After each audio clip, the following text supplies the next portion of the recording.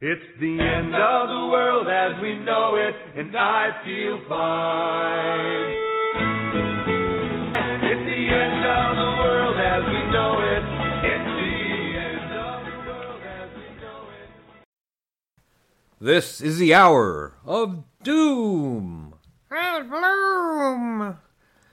Yes, folks, that was not the lovely Nurse Amy's dulcet voice that you heard. It was me. But she's not here for a good cause. She's directing our team at the mighty warehouse of mystery to put as many pandemic kits together as she can until the supplies run out. Just part of our mission to put medically prepared people in every family. But don't feel bad for me. I have my other mate, the famous African gray parrot, T.D. Bird. Yep, you just heard T.D. Bird here in the room today. T.D.'s been with me since she was an egg about 33 years ago. Wow. And wouldn't you know it, we didn't even know it was a she until she magically laid eggs at about age 30. So if you hear a squawk or whistle like what you just heard, pay no attention. So friends and neighbors, welcome to the special edition. This is a very special edition of the Doom and Bloom Survival Medicine podcast, an igloo of honesty in a cold and ignominious world. Oh, I forgot to mention who'll be ranting at you today. That is me. I'm Joe Alton MD, that old Dr. Bones, founder of Survival Top 50's Reader's Choice website, doomandbloom.net, your source for both medical education and an entire line of the best medical kits on the interweb. If you just returned from your year-long attempt to find the Northwest Passage, you know what? You may have noticed we changed our format a little bit. You're going to hear more frequent, shorter shows to go straight to the information you're looking for without a lot of housekeeping up front. Now, some of the stuff you'll hear on the shows outside the conventional medical wisdom, we, however, have active medical licenses. We'd like to keep them, so all information and opinions voiced on the Survival Medicine podcast are for entertainment purposes only. They do not represent medical advice or anything other than post-apocalyptic settings. We strongly urge our audience to seek modern and standard medical care whenever and wherever it is available. That's right, do not listen to a darn thing we say, or maybe you should. I don't know, I have my opinions. Now, unless you just got back from a trip to Mars, boy, you've been traveling a lot, it seems. You probably know that there's an epidemic going on in China. I first reported on it briefly in my article, A New Pneumonia, on January 7th, 2020, where there were only 60 known cases of this infection of, quote, unknown origin. It appeared to be viral in nature. Viruses are tiny, much smaller bacteria, and barely meet the definition of a living organism, as it has to enter the cells of a host to actually activate and reproduce. Once it's hijacked the cell's machinery, however, it can produce a lot of little viruses that enter the bloodstream, often bursting the cells of the host and killing the host cell in the process. The physical symptoms that are caused depend on the type of virus and, of course, the cells that are infected. First reported sometime, I guess, in December in Wuhan, China, a city of 11 million people. By the way, that is the seventh largest city in China. 11 million people, seventh largest city. That's in Hubei province in mainland China. The new virus appears to belong to something called the coronavirus family. And coronaviridiae is a family of viruses with little projections that might remind an extremely imaginative person of a crown or the corona of the sun. The genetic material for this virus is not DNA, it's RNA, ribonucleic acid, and that makes this virus more likely to have mutations occur. Now, why is that? RNA viruses generally have very high mutation rates compared to DNA viruses, which leaves open the possibility of genetic mistakes occurring a lot more frequently in reproduction. When I say mistakes, I mean an imperfect copy of the RNA genetic material is made as the virus reproduces. In most cases, well, these new mutations don't really cause much to happen. But in some cases, well, it can do something. It might hinder the virus, but just as often, the mutations improve the ability of the virus to succeed in some ways, such as letting it multiply faster or making it harder to kill. Each person who becomes a new host has the potential, therefore, to become patient zero for a new improved virus. Now, several coronavirus strains have made the news this century. A couple of examples are sudden acute respiratory syndrome, or SARS, in Asia, and Middle East respiratory syndrome, MERS, in, well, the Middle East. Now, SARS killed about 800 out of 8,000 victims with the disease. The outbreak lasted about 6 months or so. Untreated MERS infected thousands also, maybe a few less than 8,000 though, but it had a 35 to 45% death rate.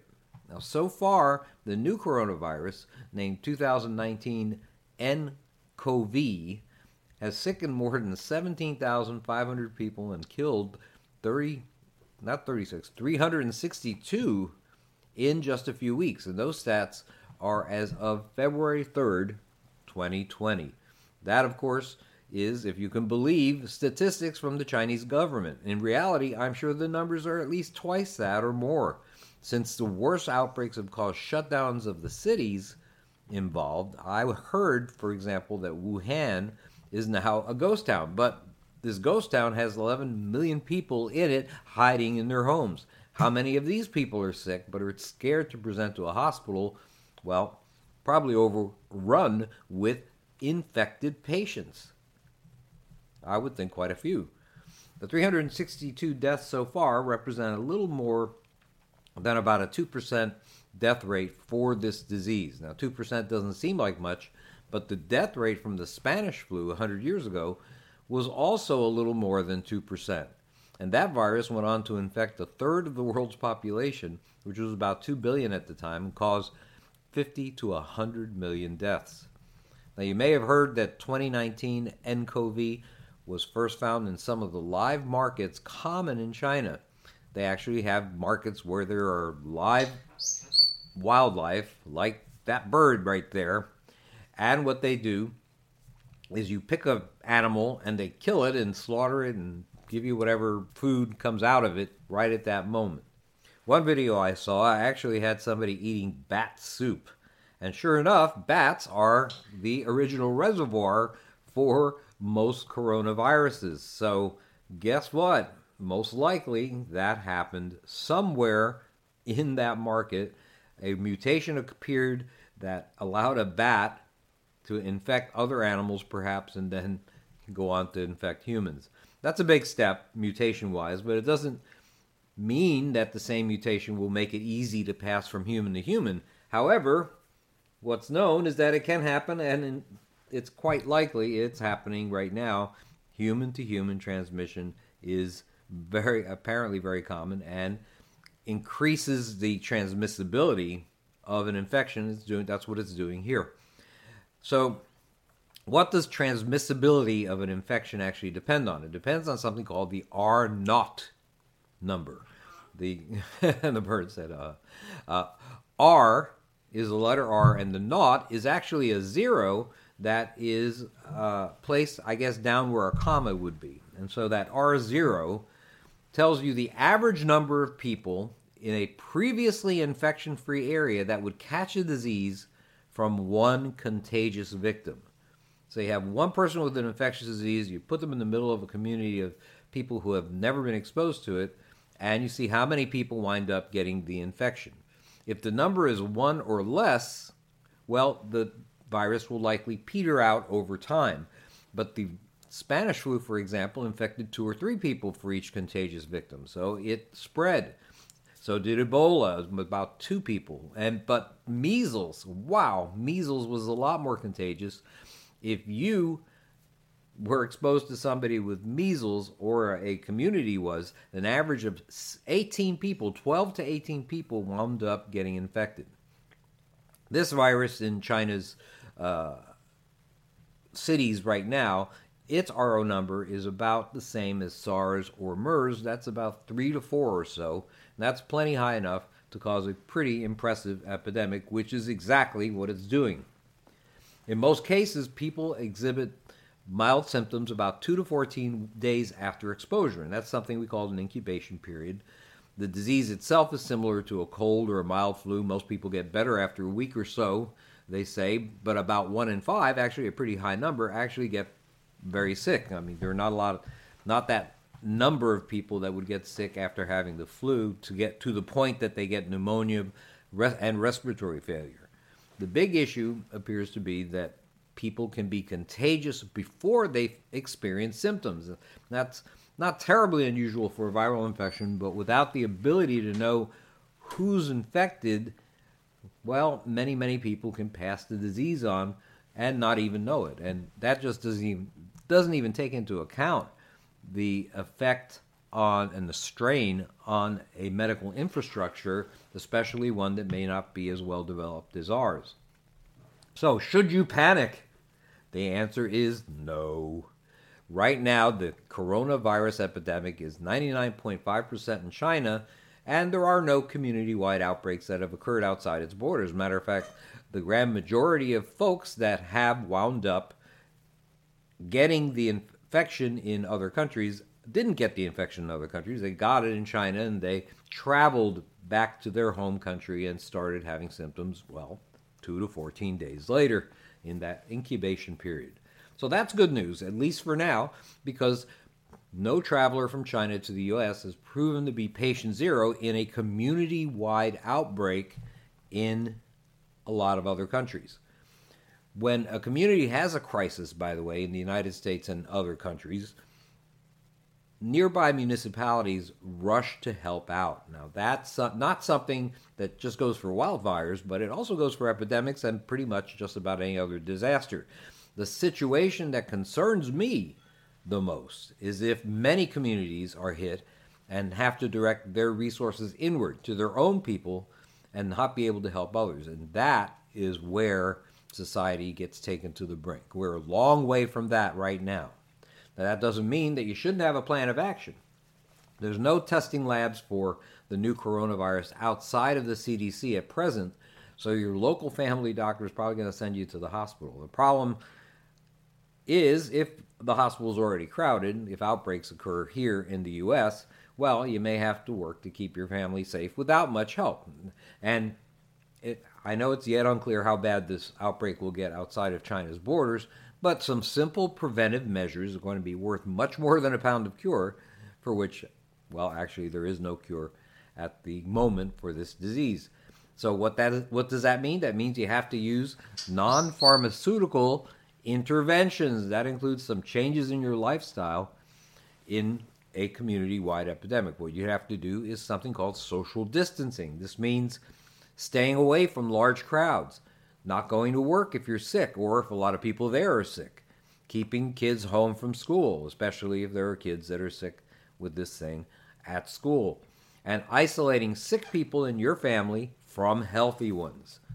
You have to avoid close contact. That's basically the thing. With people that are possibly sick or people that are in high-risk situations, you don't want to have a lot of close contact, especially if you don't have personal protection gear on. Close contact is defined by the CDC as being within 6 feet, or 2 meters, of somebody that has the coronavirus infection or in a closed room with them for an extended period of time.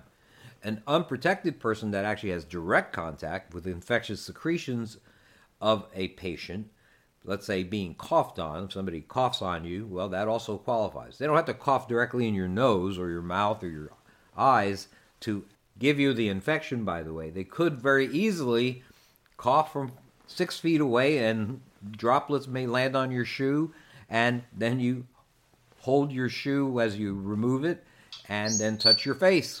All sorts of crazy things can happen. You can just wipe your shirt that somebody had coughed on and touch your face. That's the problem, is people touch their faces all the time. Do not touch your eyes, nose, and mouth. You'd be very surprised at how many people just can't help but touch their faces throughout the day. Just watch any individual for, a half hour or so, and you'll see them touch their face absentmindedly various times. The best policy, of course, is to wash hands frequently and carry hand sanitizer whenever you're touching surfaces. And that's so important. You really have to make sure that you're doing a lot of hand washing, frequent hand washing, during the day. When should you wash your hands? Just about any time. Honestly, if you look at the list from the CDC, I've got it here somewhere, about how often you should wash your hands. Is this it? Oh, yep, this is it. After coughing or sneezing, while caring for the sick, before, during, and after you prepare food, before eating, after using the toilet, please, when hands are visibly dirty, and after handling animals or animal waste. Wow, that could be a lot of hand washing, and indeed, the more you wash your hands, the better off you are. Should you use soap or hand sanitizer? If your hands are visibly dirty, definitely use soap and water, not hand sanitizer. If your hands look clean, well, you can use hand sanitizer. The problem is that nobody uses enough. You got to use a whole bunch of it to make sure that it totally wets the front and the back of your hands, in between your fingers, all of that. That's really important. And when you wash your hands with soap and water, remember 20 seconds. If you sang the happy birthday song twice in a row, that's about 20 seconds. So, masks. Masks and protective gear, that's going to help you avoid infection. But chances are you're going to touch a lot of areas at work, school, or home that have been touched by a lot of other people. If you go to a grocery store and you handle the fruit and say, well, let's say I want this apple or I want this melon. Well, you know what? You may not have been the first person to actually handle it. And guess what? When you get to the cashier is going to be handling your food as well. And all of this increases the number of exposures to people that possibly have the virus. And this doesn't just count for coronavirus, it counts for just about any virus whatsoever. So things have been touched by a lot of people that you may not even know about. This virus, by the way, appears to live on surfaces for longer than the average microbe. So work surfaces should be disinfected pretty often. When I say work surfaces, I also include computer keyboards, and especially if you're used by more than one person. Other surfaces that could be contaminated include, of course, your clothes, kitchen counters, things like that. For masks, supply of N95 masks are better than the standard surgical masks, but are not 100% effective. They do help, however. The funny thing is that the coronavirus is actually smaller than what the mask is supposed to be able to block, but it is an effective method of having some protection. And the reason why I say that is because when they tested medical workers that worked with MERS victims, Middle East Respiratory Syndrome, they found that people that used N95 masks while caring for the sick wound up getting infected much less often than people that did not use masks or use standard surgical masks. So that is some hard scientific data that the N95 mask will work even if the coronavirus is smaller than what an N95 usually can block.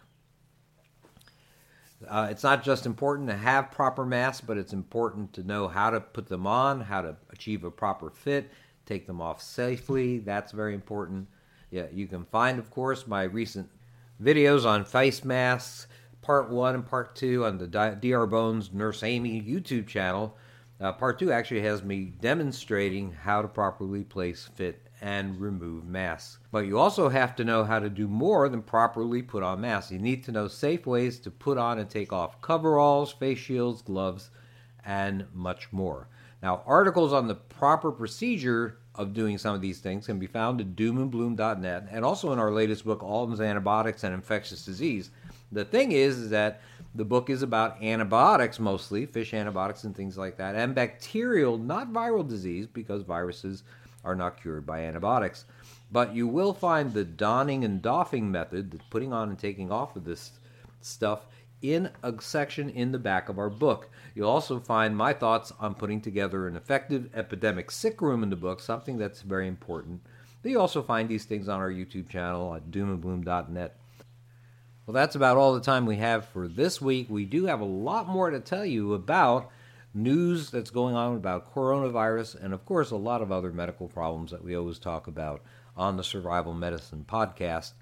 But there's a lot of interesting stuff, new treatments that possibly may have an effect or may not. We still don't know yet. with this new viral epidemic. So stay tuned to the Survival Medicine Podcast with Joe and Amy Alton. We will keep you up to date, I promise. See you next time.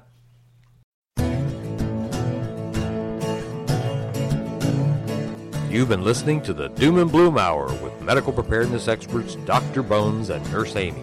Check out our website at www.doomandbloom.net for hundreds of informative articles about survival medicine, gardening, natural remedies, medical supplies, and lots of other good stuff. To contact us, send your email to drbonespodcast@aol.com or use the contact form on the main page of the website.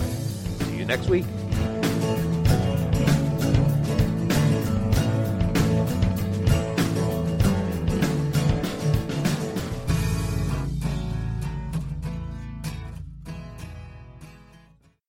Are you worried about how dangerous the world has become? In these days of terrorist attacks, natural disasters, or even a future collapse, you need to be medically prepared to keep your family safe. I'm Amy Alton, ARNP, of store.doomandbloom.net, where you'll find an entire line of uniquely designed medical kits and supplies for when help is not on the way. For everything from individual first aid kits to the ultimate family medical bag, go to store.doomandbloom.net today. You'll be glad you did.